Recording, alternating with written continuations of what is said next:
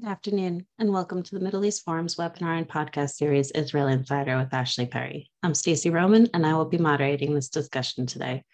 We're pleased to have Mr. Ashley Perry, advisor to the Middle East Forum's Israel office, join us here each Wednesday at 3 p.m. Eastern to update us on all the events going on in Israel. Mr. Perry will be giving us a briefing on current Israeli affairs for 15 minutes, then open it up for questions. Should you wish to ask a question, please use the Q&A box located at the bottom of your screen to type your question. Now, with no further ado, I'll turn the discussion over to Mr. Ashley Perry. Thank you very much, Stacey. Good evening from Israel. It's been quite a week since we last met. Obviously, the main event since last Wednesday was the terrorist attack in Tel Aviv on a busy street, one of the busiest streets in Tel Aviv, especially on a Thursday night, which is probably the main night that people go out. Where the bars and the restaurants and the cafes and the clubs are full, and basically a Palestinian terrorist who infiltrated from the Jenin area, walked down a main street and basically opened fire, I believe inside a restaurant, killed 2 people, eventually a third was added. I believe there's still some others who are in critical condition. But the most remarkable thing about that night was what happened after.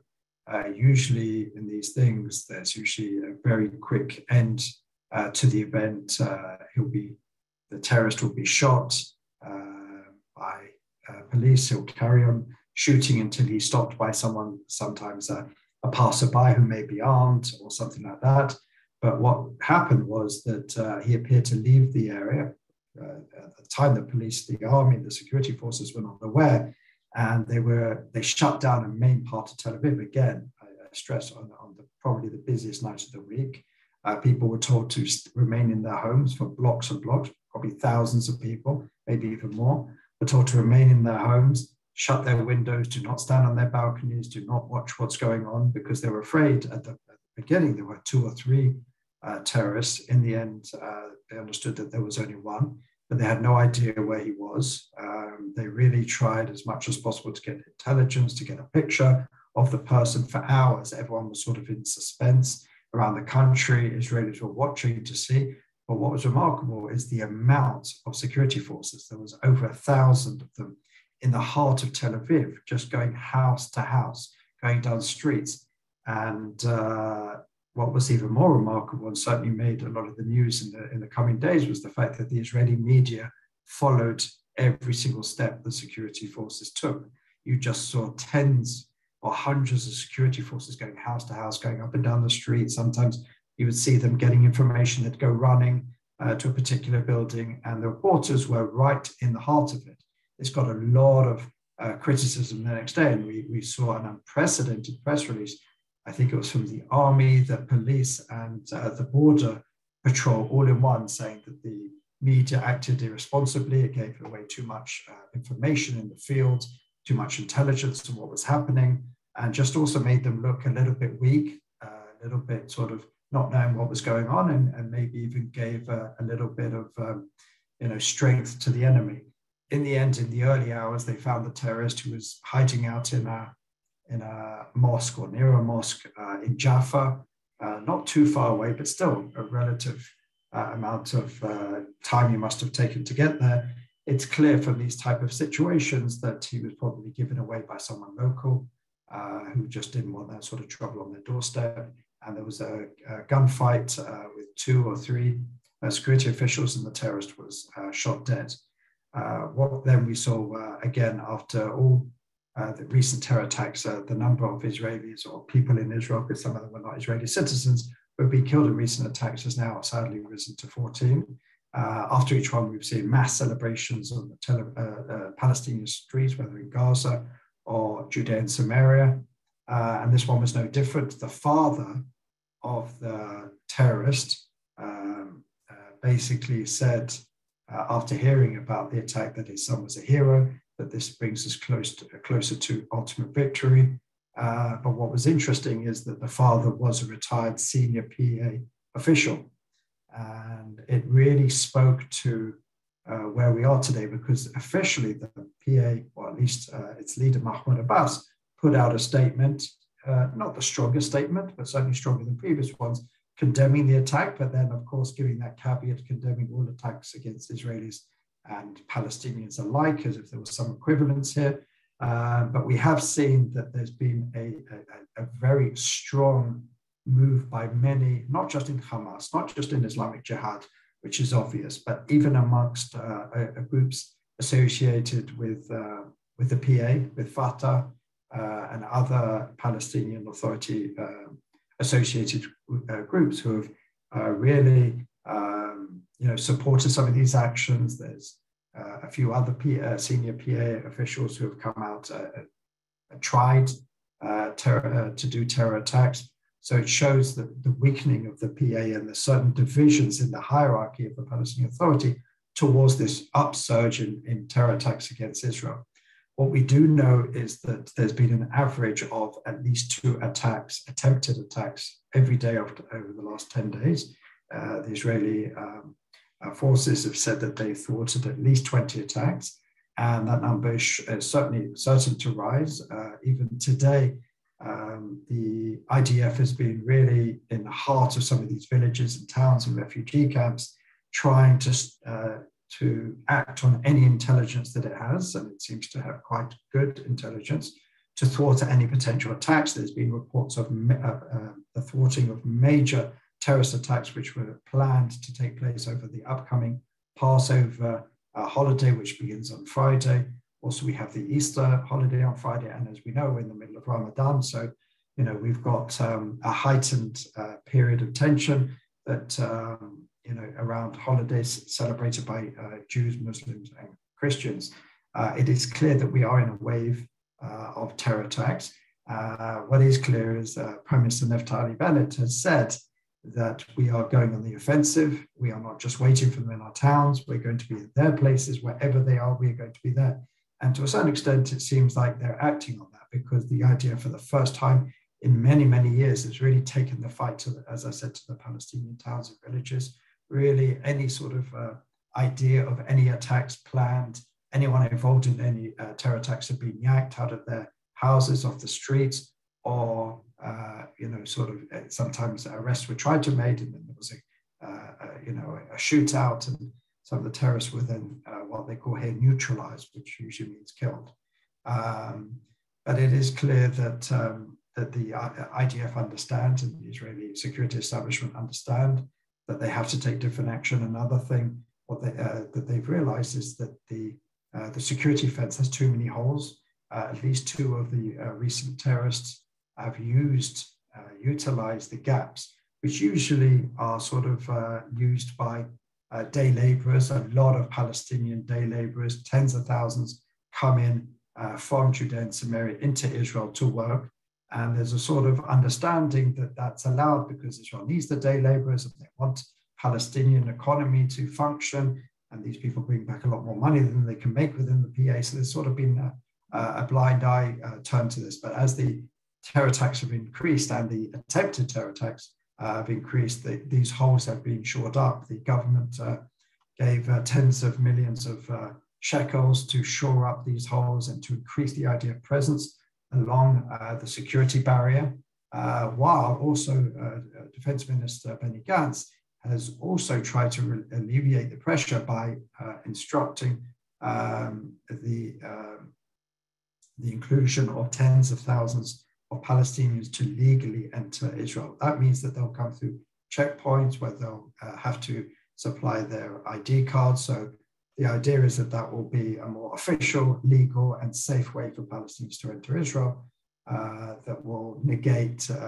some of the terrorist actions. We'll have to wait and see what exactly happens with that.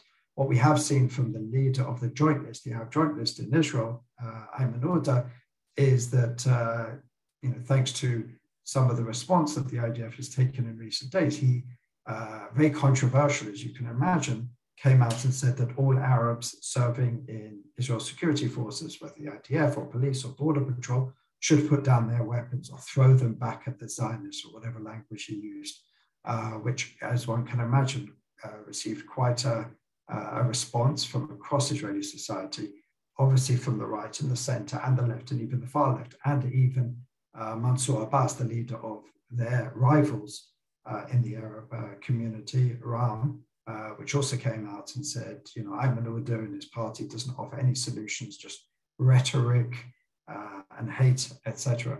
What we have seen, especially today, is what some have said is the mirror image of that hate and rhetoric and extremism. This is how it's been characterized by none other than Chili Tropper, who is the Minister of Culture and Sport of Benny Gantz's Blue and White Party, who said that Ayman Odeh and Bezalel Smotrich of the National Religious Party, the far-right the religious Zionist Party, came out today with some extraordinary comments, which he subsequently walked back. But what he did say is that that anyone who involves themselves in this government, who claims to be from the right in the religious community, should not be allowed into public institutions, and including synagogues, B'tei Knesset. And that got him into quite a lot of bother, as you can imagine. Prime Minister Bennett made them the center of his remarks at a ceremony today, saying that this is what caused the destruction of the Jewish temple and the Jewish Commonwealth and the Jewish state 2,000 years ago, this sort of hatred, and that we should be able to get through disagreements. And he gave an impassioned response and defense of his government that says, since I've been working with some of these people who are considered on the left, I understood that they may have differences of opinion, and we have very different, major differences of opinion, but their love of the land, of the state of Israel, of the Jewish state is no less great than mine. And that's what we should be doing. We should be working together, especially during these challenging times. As I said, Bezalel Smotrich tried to walk back some of the comments, not completely, by sort of claiming, well, Bennett lied and he deceived his supporters and he's working with these left-wing Islamist parties, so he has no rights, etc., etc. But as we can imagine, those comments caused a lot of controversy. Moving finally on, before we take questions, onto what's happening in the internal political map. As we know, recently Idit Silman from the Yamina party, Prime Minister Bennett's party, moved across, which basically gave the opposition and the coalition an even 60 each, which means that if one more member would move across to the opposition, they could pass a vote of not a vote of no confidence, a vote of dispersal of the Knesset. Well, that hasn't happened. The momentum has been taken out. It is clear that around the same time as they were talking to Idit Silman, they were also talking to Ayelet Shaked, who is the closest person in Yamina, the interior minister, closest person to Prime Minister Bennett. They've been partners all the way through their political careers. It's clear that there were discussions were taking place, significant discussions, but in the end, she decided not to bolt. Idit Silman was promised that when she did bolt the coalition, that it would only be a few hours before someone else did. That clearly did not happen, and it now comes out that there's been a lot of other promises, including to her husband, if she would leave the coalition, which she did.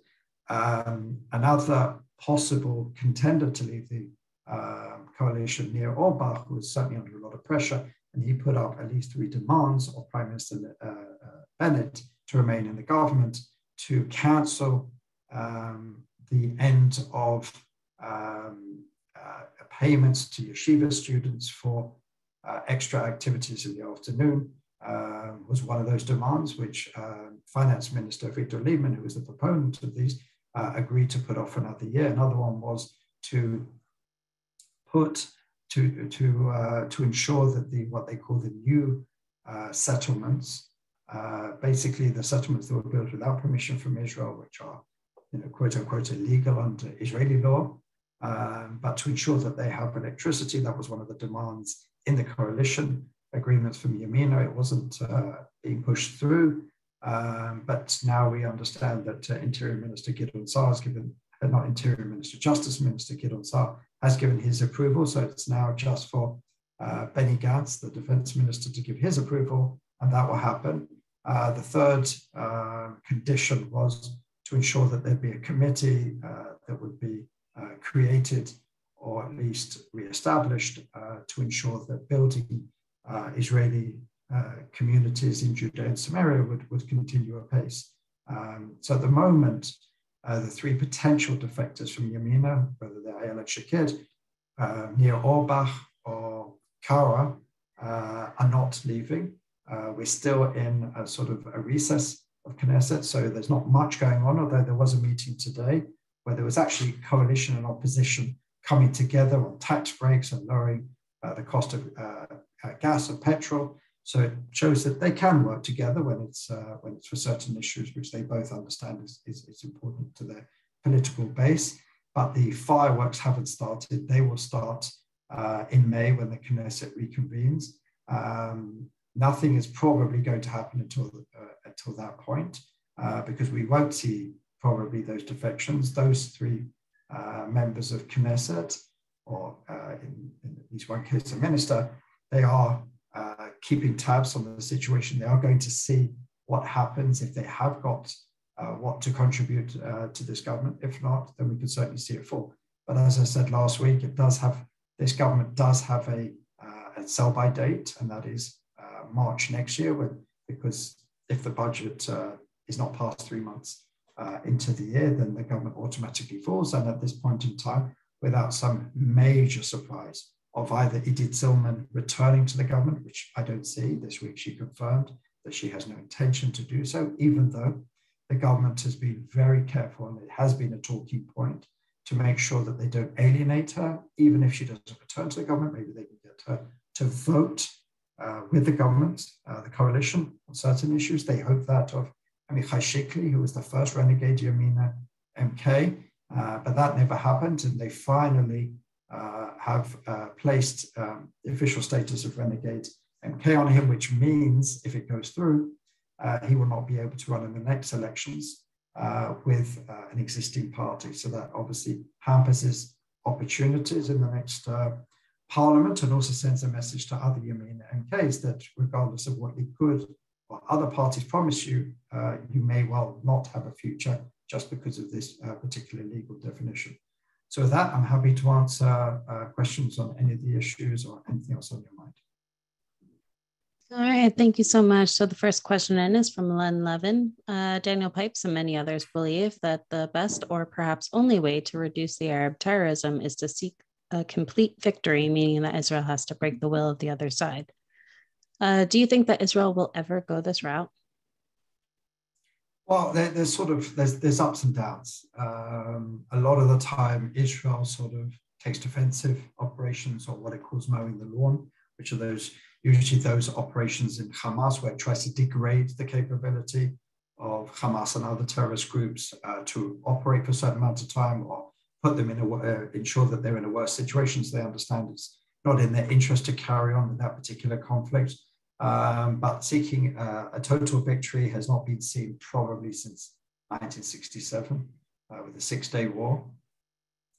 Breaking the will of the opponent is a tactic which has been used throughout history to end conflicts, but disregarding certain events here and there, and certain operations and certain actions, Israel has not gone down that route. It may be forced to. At the moment, Israelis are feeling a lot of pain from the 40 people who were killed over the last couple of weeks. But fortunately, unfortunately, whatever way you want to look at it, it's not got to the point where Israel there's not a public outcry for another operation defensive shield, which we saw, if one remembers, I think it was even 20 years, it was around 20 years ago, the second Intifada, and the sort of the straw that broke the camel's back was the mass murder at a Passover Seder in a hotel in Netanya. That was really the action, the terrorist event that forced or pushed the then Prime Minister Ariel Sharon into Operation Defensive Shield. And that was probably the last great or last large-scale operation that Israel did in Judea and Samaria to really try and break the back of the terrorist infrastructure there. And we're now coming up to 20 years from that, and it's clear that the terrorist infrastructure is very much back in place. So there's been a lot of talk around that date coming up to Passover Seder and some of the attempted attacks. There's been a lot of talks about that.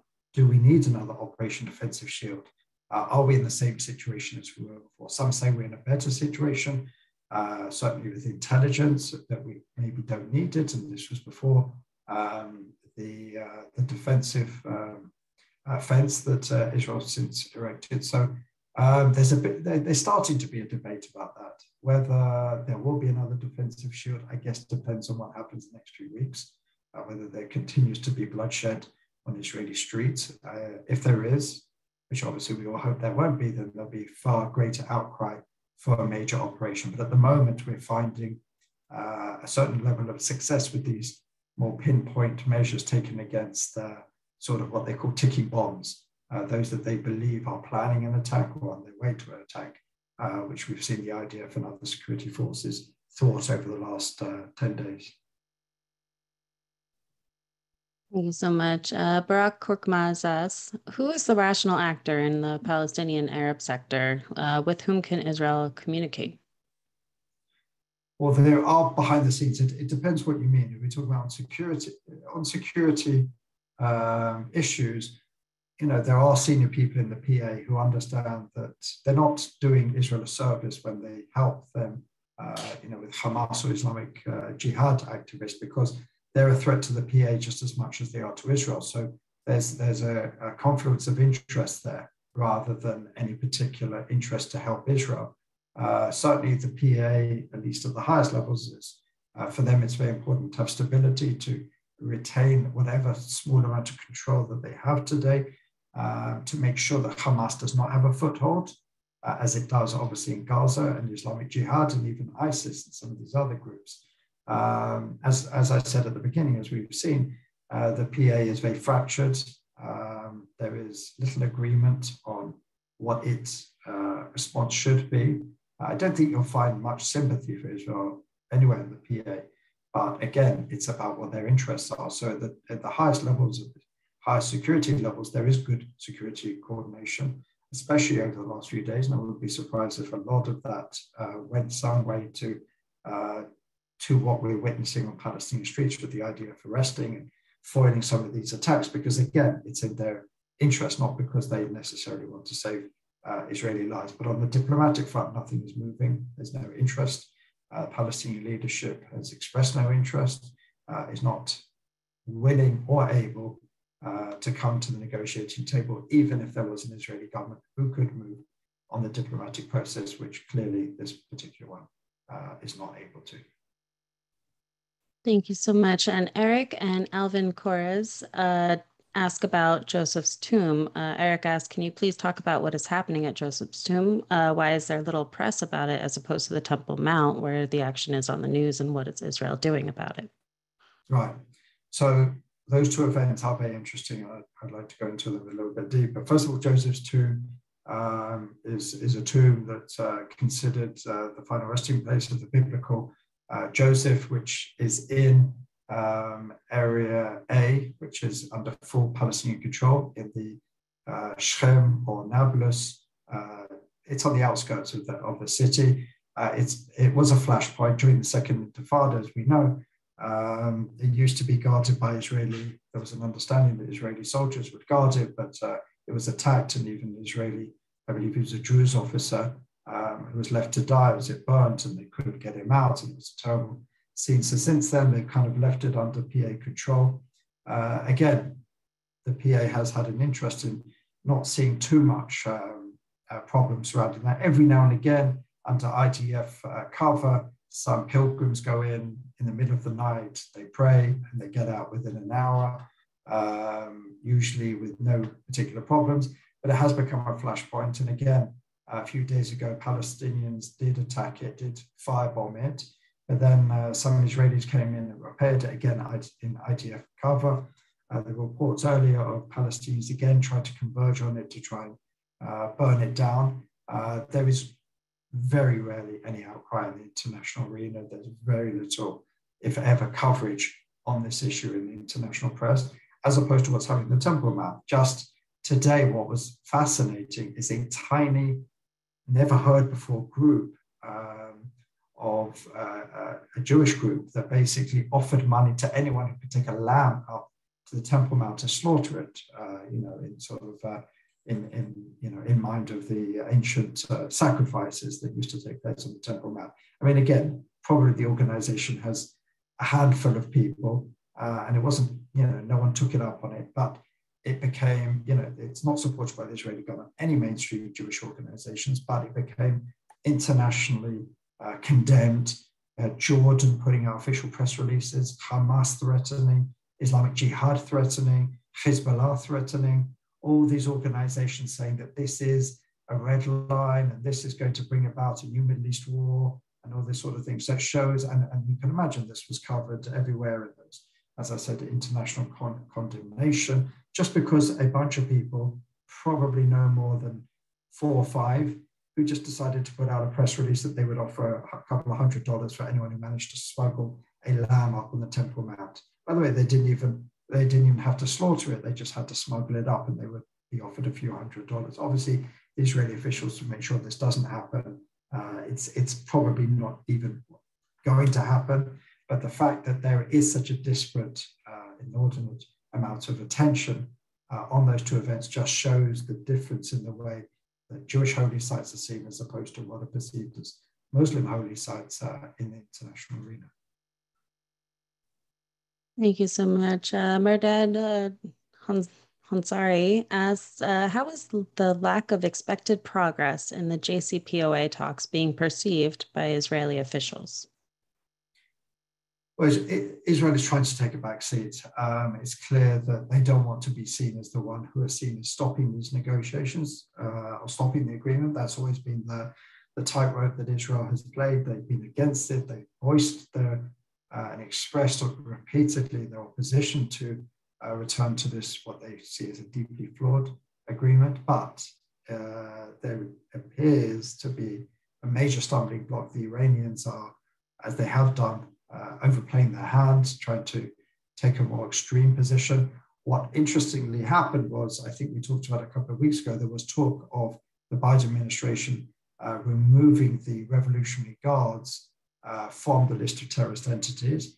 But there was a major backlash, not just from Israel, but from Sunni countries and many moderate and pragmatic players in the region. And it led to the chief of staff of the US Army coming out and saying he was against it.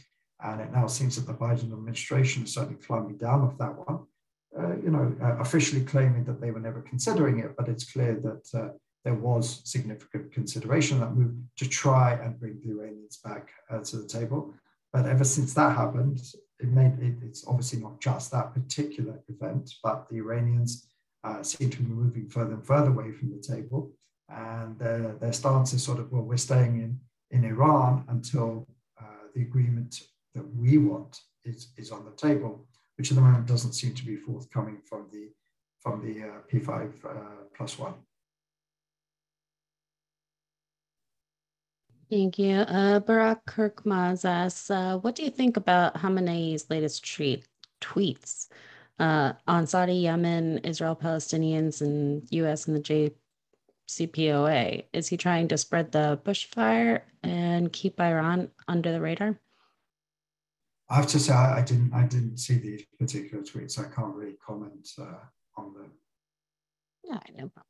Someone anonymous attendee asks, is there any action regarding the illegal settlements in the Negev and the Arab towns? Is there any action on them? I mean, again, I don't know exactly what the person is referring to.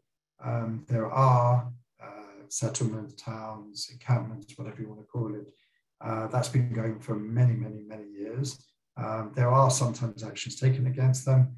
Frequently, there are little to nothing being done against them. And certainly, again, we've got to remember that this particular coalition has Ram in it, which is the Islamist party, and the backbone of their support are the Bedouins in the Negev. So steps, whereas to sort of lower the violence, the intra-Arab violence, or even the Arab violence not necessarily connected to terrorism down there, is something that they can back to remove any of these unauthorized villages or encampments or settlements, whatever you want to call them, is going to be very tough under this particular political constellation.